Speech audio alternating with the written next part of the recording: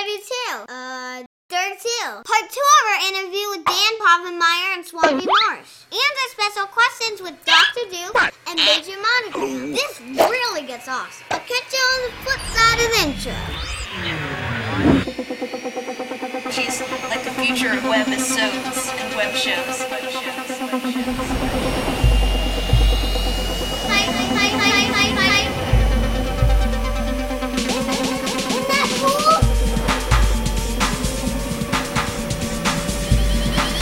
This is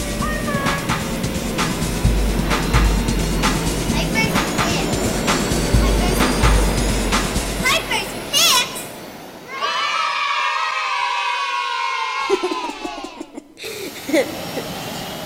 Let's get to the interview. How did Phineas and Ferb get to have a worldwide premiere? The executives at Disney decided they wanted to have a really big launch for this show because they were very excited about it and they thought they could get a bigger audience if they put it on all at one time. But it meant that we went on about 6 months later than we were originally planning on going on because they had to make all the different copies of the show, translate it in all the different languages because it's translated into I think 17 different languages. Yeah. And they have to find voice actors in all the different languages to do the parts of Candace and Phineas and Isabella, and they have to cast all those people and re-record all the voices. So it takes a lot of time. And they have to translate all those songs. So they have to try to translate something so that it also rhymes in another language.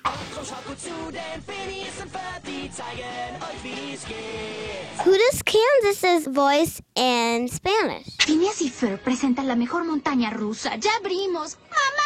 I don't actually know the answer to that question. I've heard it, but I don't know who the actress is. I do know that the guy who does Doofenshmirtz sounds a lot like me. It's a little disconcerting. The guy who does your voice in Germany also sounds like me. Exactly like Dan, to the point where I think your wife had said... She heard it and she said, Did you do that? And I was like, no. It's like, that sounds like you, It's like...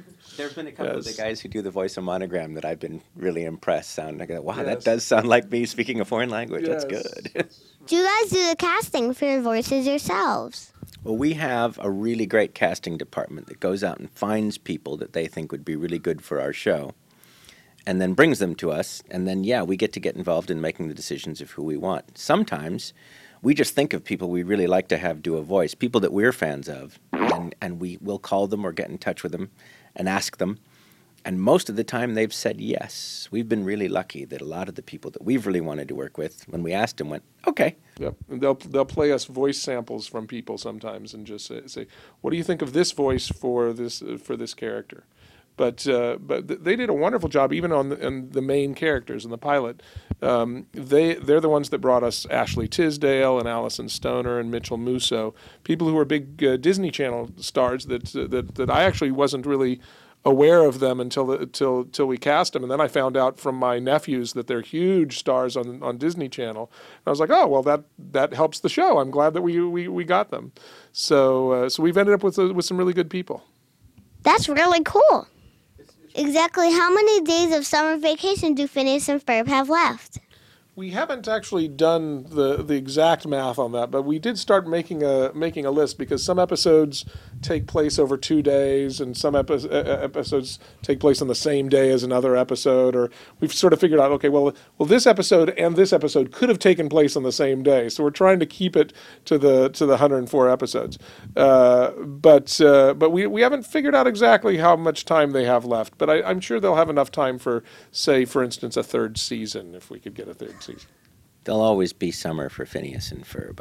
I don't know if we'll ever really run out. So they never get to play in the snow? No, we actually have a winter vacation episode coming up. We're working on some stuff right now, so never say never. We're actually going to do a Christmas special episode of Phineas and Ferb, and we're doing a whole new theme song at the beginning, but it's going to be the same music. So there's 2 wondrous weeks of our Christmas vacation before New Year's and school comes to end it. So the holiday problem for kids of all nations is finding a good way to spend it. And then we do a whole different montage of them doing Christmassy things. That's funny. Yep. The one place you'll probably never see Phineas and Ferb is at school. Because we don't want to draw all those desks. Dan, you've been a writer on a bunch of different shows. Can you tell us about it? My first real writing gig was on Rocko's Modern Life with Swampy. And then I went ahead and did SpongeBob SquarePants. I was on that for a while. And I did some Looney Tunes shorts to play in front of movies, which have yet to be seen, but I'm very happy with that product. And then I was director on Family Guy and Hey Arnold and Cat Dog over at Nickelodeon. I was at Nickelodeon for a long time. One of the coolest characters on Phineas and Ferb is Perry the Platypus. How did you come up with him? Swampy and I wanted to do a show with some action in it. And so we wanted to have this secondary plot that had a lot of action adventure. We could put chases and stuff. And I think Swampy said, how about a platypus? Because we've never seen a platypus on anything. Yeah, it was just an animal that had never really been used before. And we thought, how cool. Besides, it's a fun character. It's got a duck bill. It's got a beaver's tail. And it's furry. And nobody really knows that much about it. So we could make stuff up and nobody would know, if it was true or not. Yeah, I don't know really anything about platypuses. You know what? My mother-in-law, she thought we'd made it up. I got a couple of questions I want to ask Doofenshmirtz. Is he available for comment? I suppose he is. What do you want to know? Who's cuter, Perry the Platypus or Vanessa? Well, you're asking me as a father. Vanessa, she's my daughter, so I am a little, gonna err on the side of Vanessa for this one, but I think I might just say Perry the Platypus. Can you please give us some insight into the source of your anger management issues? Well, you see, I had a very, how should I put it, stressful childhood. I had a lot of strange things, most of which seem very implausible and improbable. But I was forced to be a lawn gnome for my father. My parents didn't show up to my birth. There were a lot of things that went wrong early on, and I think that they had an effect on my later behavior.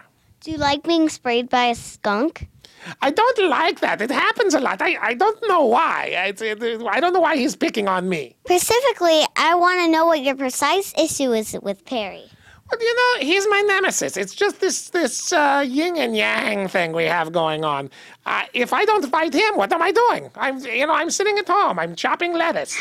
That's not much fun with the chopping of the lettuce. But I have this nemesis that I can fight, and I can be doing evil, and he can be trying to stop me.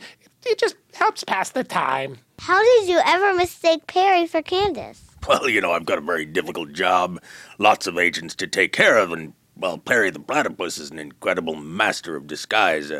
Many of his skills are so far above the other agents that you just never know. Always better to be prepared for whatever Perry can throw at you, because, hotcha, he's good. How many agents are there? Oh, great googly muggly. I haven't even counted. There's certainly a lot. Carl is the one who usually keeps track of the numbers of those things. I don't really know. I'm more of a figurehead. Is it true that you turned down Inspector Gadget for a job? Well, we probably did. I don't think he's an animal, and all of our agents are animals. I'm not sure why, but just ended up that way. So if he's not an animal, we certainly wouldn't consider him for agent status. Who's the most dastardly? Dick Dastardly, Robbie Rotten, or Dr. Doof? Ooh, that's hard to tell. Well, Dick Dastardly does have the advantage of having the word dastardly in his name. So I think he gets a little bit of the edge there. The other problem is Doofenshmirtz is an incredibly gifted evil scientist. He just has really poor planning skills. So at the end of the day, quite often Doofenshmirtz defeats himself. So Hoisted on my own petard. So it's kind of hard to give him the full dastardly, the top dastardly position, because he said he tends to fall down right at the end. He doesn't usually get things right, so he has evil intentions, but nothing really happens from it. He's always thwarted at the last moment. Vigil, because you never know. He just might succeed one day. We haven't talked about any superhero cartoons. Is there any that really stand out to you guys? Swampy. Oh, I'm a Spider-Man fan. I love Spider-Man. I grew up with Spider-Man. I read the comics. I learned to draw by drawing a lot of Spider-Man because I really liked Spider-Man comics. So Spider-Man's my favorite. My dad has a video game and the movies. He's very cool. I love all the Spider-Man stuff. Your dad has good taste in superheroes. I liked the cartoons-wise. I liked the early Max Fleischer Superman cartoons that were done. I don't know, 50s or 60s, something like that, and they just had this really great animation style. So I like that. But I'm also a big Spider-Man fan. He's still my favorite. Who's cuter, Isabella or Candace? Well, Isabella is named after my daughter, so I'm going to have to say Isabella. Isabella's definitely cuter. Unless you ask Jeremy. I think Jeremy would say Candace is cuter, but we're going to go with Isabella. Who's cooler, Phineas or Ferb? Ooh, that's a real toss-up, but I tend to go with the whole Steve McQueen aspect of cool. Is if you talk less, you're cooler. So I think probably Ferb is cooler, and Phineas is just sort of the leader guy. Yeah, Phineas is the fun guy and the talkative guy, and certainly cool to be around. But as far as cool, you gotta go with Ferb. I'd say the same thing. Do you have any future projects planned that we can know about? We don't have anything set in stone yet, but Swampy and I are always trying to come up with other stuff to do so that we can continue to work together after this. Yeah, we've got a lot of things that we're working on, but we're spending a lot of our spare time right now making Phineas and Ferb. So as long as we're this busy, we probably won't have time to do something new, but when we're done with Phineas and Ferb, there'll be something else. Do you guys have any advice for kids to look into getting into animation? Yeah, just draw. Draw as much as you can, and draw as many different ways as you can. I used to draw very detailed, realistic drawings, and then I started doing cartooning, and it opened up a whole new avenue of creativity for me. So just practice drawing and practice telling funny stories. There's all kinds of jobs in animation. Not just drawing. There's also people who write, and people who do the timing, and people who paint, and people who do the voice records. There's all kind of different things you can do. The main thing is if this is what you want to do, don't ever let anybody tell you that you can't make a living doing it. Don't ever let anybody tell you that you'll never get anywhere drawing funny little pictures, because we're living proof that you can. If it's what you like to do, just keep doing it. I saw your ping pong table. Who usually wins? Dan. I'm the ping pong king. Ping pong player on the crew by a long shot. I think I'm the best ping pong player in all of the crews. Yes, there's one guy with all modesty aside. There's one guy who occasionally beats him. That's a guy named Mike Diedrich, who's one of our writers and storyboard artists. He's pretty good, but without a doubt, Dan's the best. Yeah, there's few things I do better than play ping pong. I've beaten him once, but I had to poke his eye out. And I was playing left-handed. Then I beat him.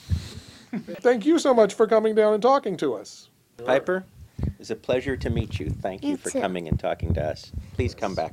Thank you for talking to me. Dan and Swampy spent so much time with us. It was so cool. On top of that, Dan gave us an amazing look at the studio and some insight into the origins of Phineas and Ferb. There's so much stuff to cover. We're finding that we have a ton of extra footage from the whole trip. We're trying to get it out to you guys as fast as we can. But we do need your input. We've gotten a few suggestions. One says that we should make a Piper Goes Hollywood DVD. That would be awesome. So what do you think? Email us, teampiper@piperspicks.tv. Thanks so much for watching. Until next time, watch Phineas and Ferb. I'm going to put my suit back on. Okay. Uh-oh, a wardrobe malfunction. So I was in a restaurant where they had the butcher paper down. And they give you a little can of crayons to wait for your food. And I drew this guy, and then that guy and that guy, and I was like, ooh, I really like this triangle-headed thing. I think, and I liked it so much, I actually tore it out and brought it home. I told my wife, I think this is the show I'm going to sell someday. We love Piper's Picks.